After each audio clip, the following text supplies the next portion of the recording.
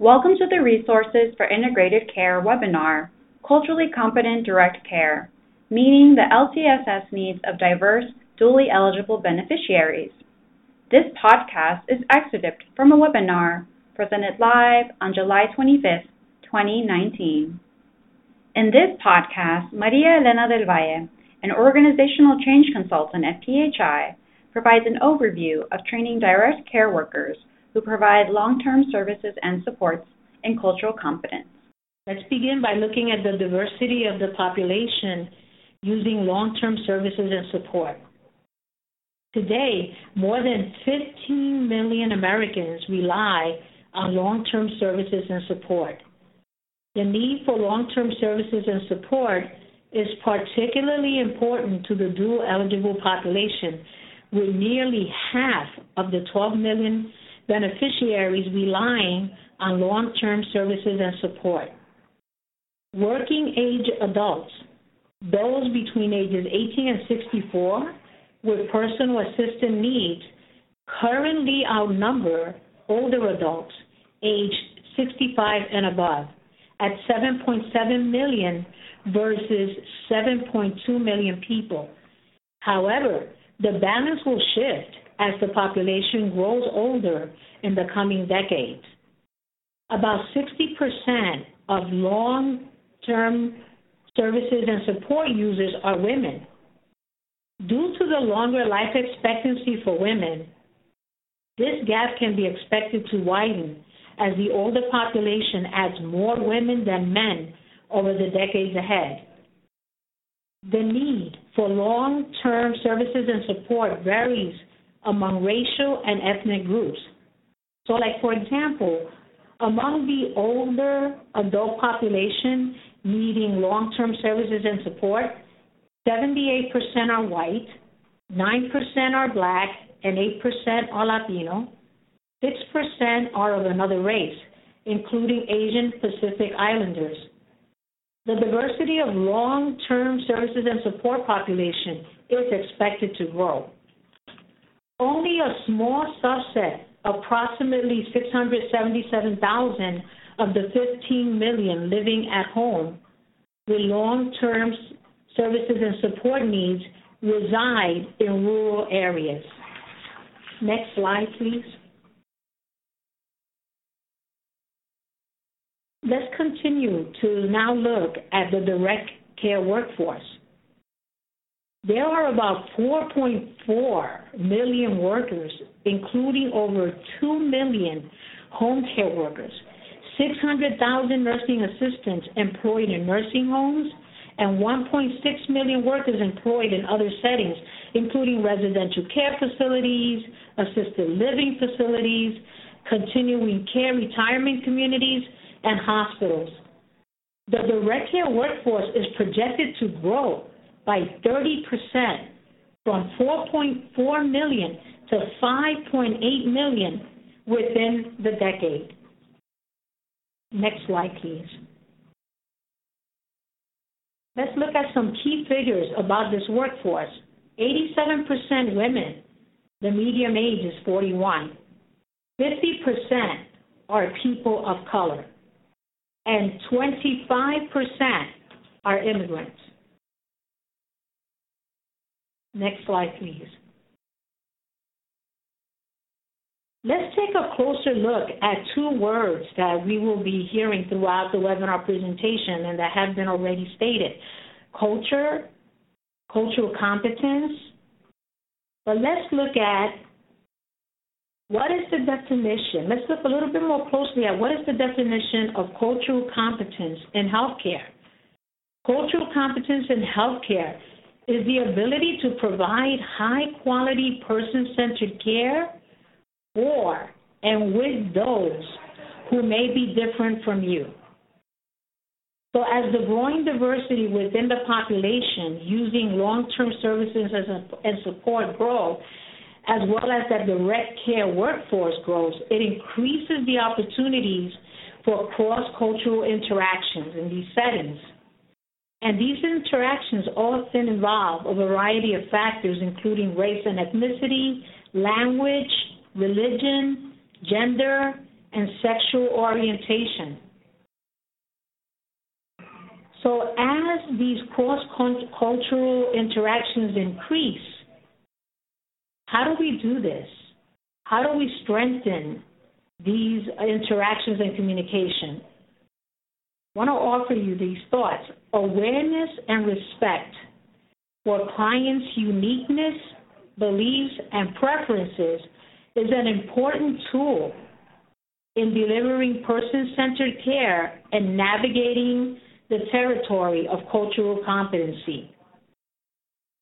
So when we think of awareness, we look at what is the personal inner dialogue that we're having when we meet someone that's different from us. What are those assumptions and biases? This is very key to improving your interpersonal skills. Once you become aware of these inner dialogues and you get stronger at communicating with other people, this self-knowledge will support you to develop more and have more respectful communication. Without this self-knowledge, it can be harder. This applies across the board.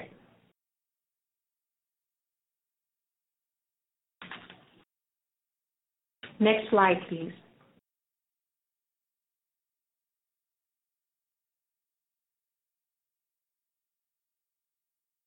In order to provide cultural competent care, direct care workers need to be able to meet individual needs and preferences related to these concerns,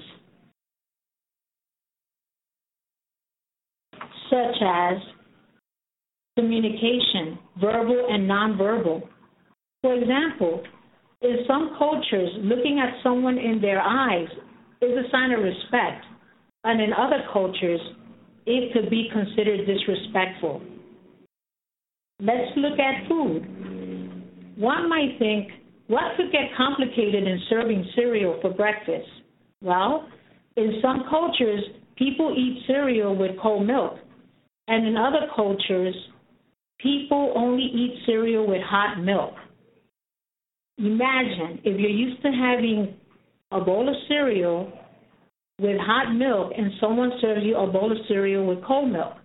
This can create a very distasteful breakfast experience. Some Caribbean cultures consider serving cold food insulting. One might ask, why would it be insulting? Why is that insulting? Well, because warm food symbolizes intentionality and care that goes into preparing food. Physical touch. Some Orthodox Jews are not allowed to shake hands with any women except their wives.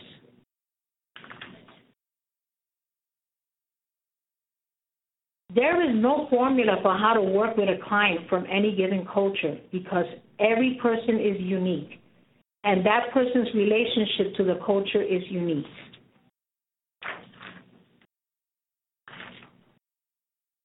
Next slide, please.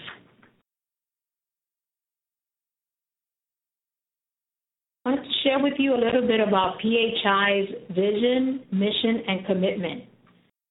PHI is a non-for-profit organization based in Bronx, New York. For the past 25 years, PHI has been working closely with direct care workers and their clients in cities, suburbs, and small towns across America. PHI offers tools necessary to create quality jobs and quality care. Let's look at the trainings. PHI offers specialty training to direct care workers on topics such as Alzheimer's and dementia, congestive heart failure, diabetes, enhance, observe, record, and report. PHI's trainers and researchers and policy experts work together to learn what works and what doesn't work in meeting the needs of the direct care workers and their clients in a variety of long-term settings, and support policymakers and advocates in crafting evidence-based policies to advance quality care. Advocacy. PHI has led advocacy efforts to extend wage and overtime protections to home care workers nationwide and to create an advanced home health aide role in New York. In our curriculum design, we have a core curriculum for entry-level personal care aides and home health aides. We also create curricula that support the advanced roles in long-term care and promote continuous learning and curricula on leadership development and team building. Next slide, please. I like to highlight 2 training programs that PHI designed for individuals and organizations to use. The first is a specialty training associated with the Home Care Aide Workforce Initiative, HOWI. This training consists of 4 modules. We begin by exploring our relationship to culture. We ask the participants to share examples through personal stories about cultural components from their own culture. Then we looked at respecting an individual's unique perspective. And these include the following topics: identify differences from someone in the same culture, explain how generalizations about a culture do not always apply to individuals from that culture. And we explain how we will share some common needs, which are similarities, but how we want these needs met can be different, which is our uniqueness. Some key skills to demonstrate respect for differences include communication, looking at sender and receiver. Nonverbal communication, which is so important to be aware of your own body language. We all know that often our body language gets a rise before our words. People can hear our body language before they hear our words. Be aware of your client's body language. What is that client's expression saying when I'm looking at them? We explain, and then we go to the module on applying our learning, which is a lot of practice and application on how to use communication skills, how to pay attention to nonverbal cues, practicing paraphrasing, asking open-ended questions, and pulling back to build trust with a client who is different from them. We look at and explain how to show respect, gain understanding, resolve misunderstandings, and more effectively, how do we manage these challenging and confusing situations that involve a client who is different from us. We also provide additional tips about nonverbal communication in different cultures. These 4 modules are particularly important for direct care workers to meet the diverse needs and preferences of their clients. Next slide, please. The second training program, which is generally known as PHI's signature program, is Coach Approach to Communication. Here are some core skills that are covered in this curriculum. Active listening. This requires listening from the speaker's perspective. We also look at the verbal and nonverbal. So, for example, a direct care worker from a Caribbean island was participating in a training, and she said that she entered a client's home with dementia and says, "Good night." The client goes to bed, and the direct care worker wonders why her client always goes to sleep when she arrives.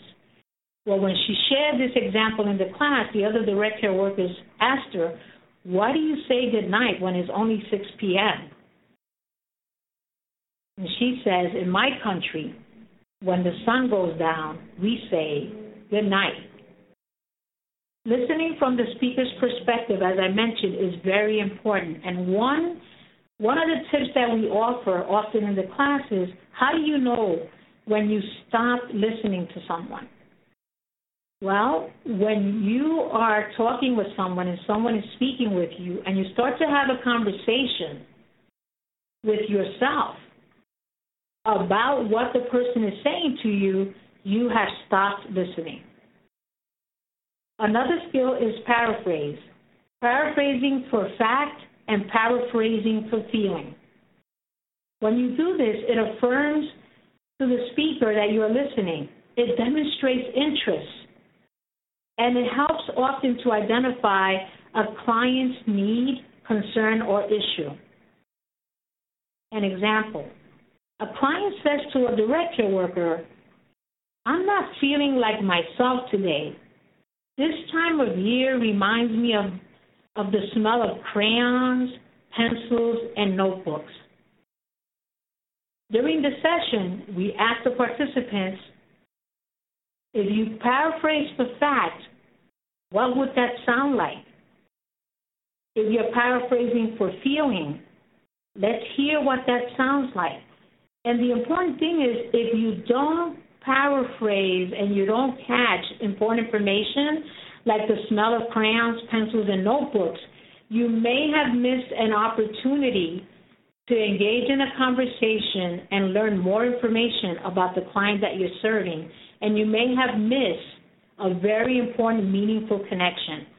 Because if you paraphrase and you say, "Mrs. Gonzalez, you're saying that you're not sounding like yourself today," and you're also saying that this time of year reminds you of crayons, pencils, and notebooks, Mrs. Gonzalez might respond, "Yes, it reminds me of when I was a school teacher.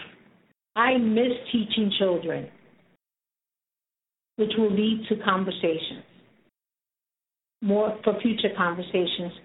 Let's look at pullback. This is what I call pause for the cause. Often in interactions, even with people we know, we say or someone does something, or we may do something that will trigger someone. And the challenge here is to gain emotional control, right? Because when we get triggered, we know we cannot control other people. We could only control ourselves. So when you gain emotional control, you're able to put your attention back on a client. A client is going to a salsa dancing activity, and a direct care worker put sneakers on her. He got upset and he yelled, "What are you doing? I need my brown special dancing shoes." Well, the direct care worker could be triggered by the gentleman yelling at her, saying, "What are you doing?" And she would have to pause for the cause and say, "I'm here to serve the client. What is it about these special shoes? What is it about the brown shoes?" So she will put the focus back on the client, and it will lead to maybe paraphrasing, or another skill that I'm going to now talk about a little bit is asking an open question. Why do you need these brown shoes for salsa? And that will most likely lead into a conversation about what is so critical about these shoes when you're going to participate in a salsa activity. Effective questions are always important. Some are closed because we need to get facts. And the open questions open conversations. They also cultivate effective working relationship. Next slide, please.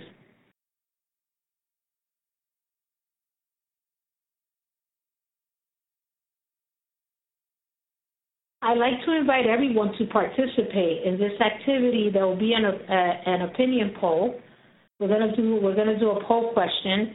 I would like to read a scenario and ask you to select the response that makes the most sense, or that describes what you think is happening.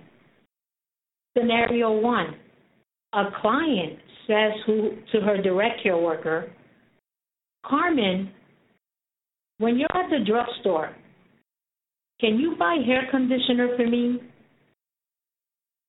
Carmen, the direct care worker, responds, "You need a deep conditioner.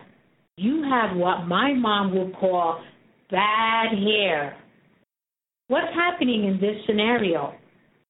Please check the one you feel best describes the situation.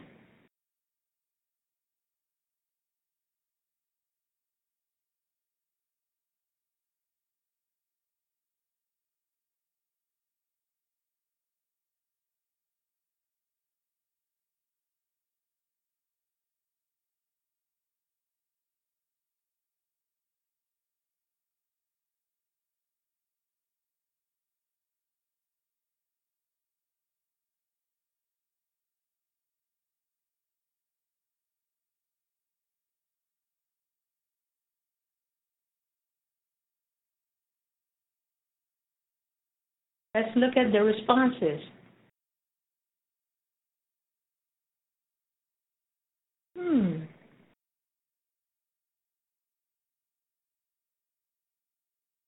So I see that D, Carmen isn't really thinking about what she is saying. Her mind is elsewhere, was a popular choice. So, Marilena, this is Renee. 39%. This is Renee. It looks like the top choice actually is A, that she's unconsciously being insensitive to her client's feelings. And then down at the very bottom, Carmen's unaware that she's expressing a racial stereotype and bias. Those seem to be the highest percentages. Maybe you can comment on that. Yes. Thank you, Renee.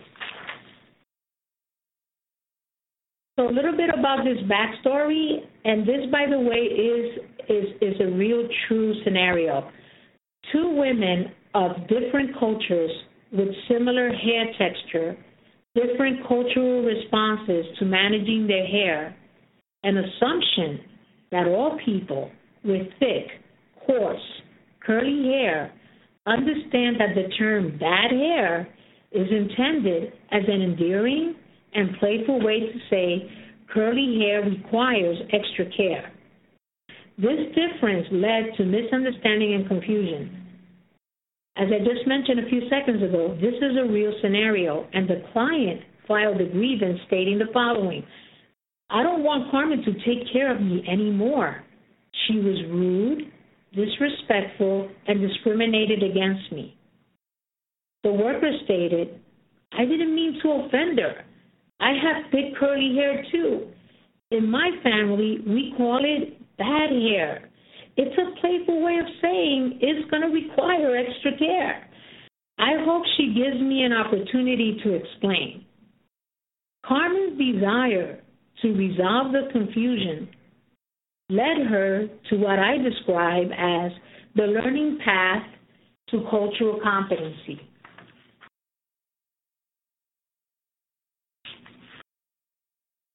Next slide.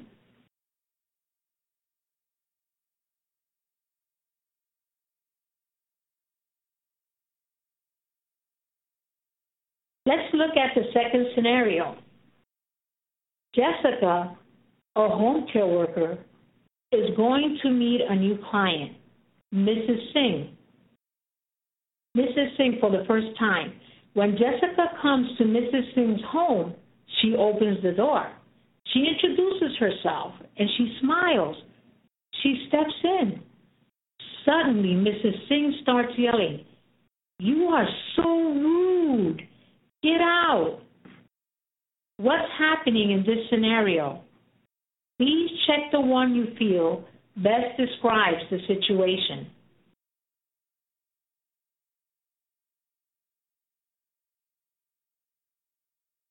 So again, this is Renee. It looks like we have a few choices. Is she being insensitive to her client's home environment? Is she not really thinking about what she's doing because her mind is elsewhere? Is she unaware that Miss Singh's religion prohibits wearing shoes in the house? Is she just being friendly when doing her job? Or is she unaware that entering the client's home without permission is disrespectful? So if people can make their choice, and then we'll go to see what the results were. The next slide.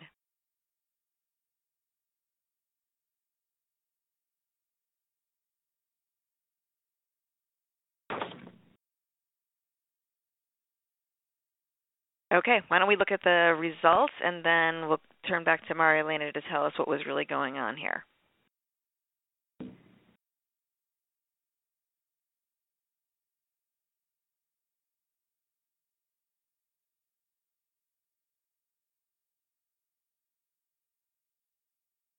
Okay, I'm not seeing the results. I'm not sure if we can get those up.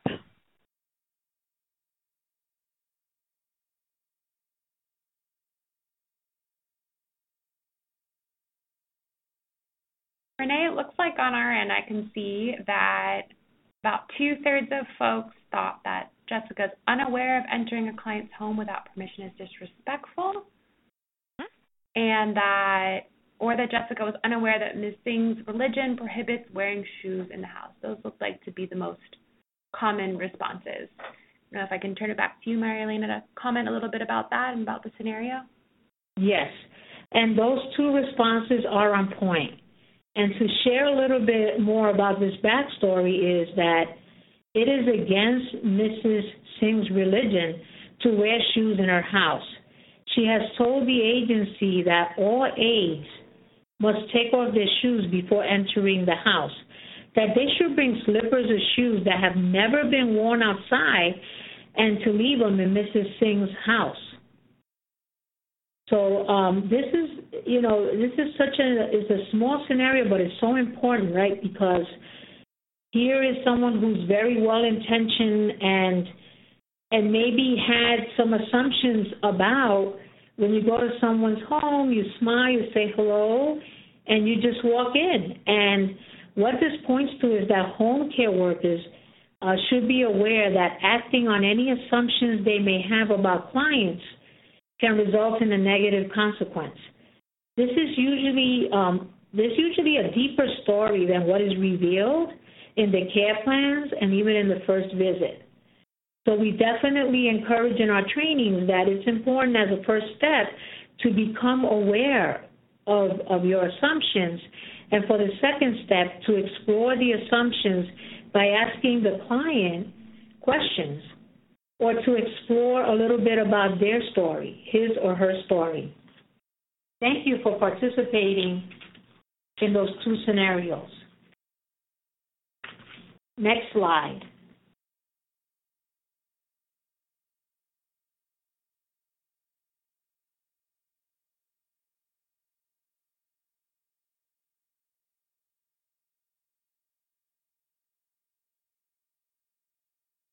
When I started to talk about the two, when I explained or offered the two scenarios for us to do a little practice, I mentioned learning path to cultural competence.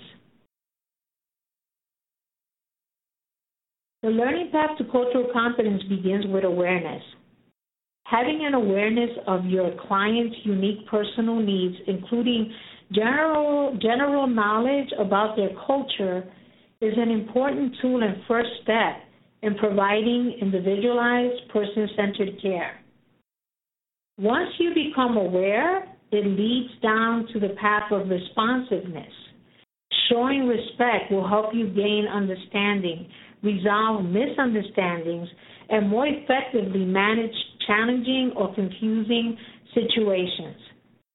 Carmen demonstrated respect by asking to meet with the client and to try to resolve the misunderstanding that resulted in hurt feelings. The client met with Carmen and agreed to reestablish a working relationship. And competence begins when you realize that differences can show up in any area of caregiving, such as verbal and nonverbal communication, health-related beliefs, food choices, housekeeping preferences, family relations, and systems. Thank you for listening. This podcast is presented by the Lewin Group and is supported through the Medicare and Medicaid Coordination Office at the Centers for Medicare and Medicaid Services. MMCO is dedicated to helping beneficiaries enrolled in Medicare and Medicaid have access to seamless, high-quality health care that includes the full range of covered services in both programs. To support providers in their efforts to deliver more integrated, coordinated care, MMCO is developing technical assistance and actionable tools based on successful innovations and care models. To learn more about current efforts and resources, please visit our website or follow us on Twitter for more details.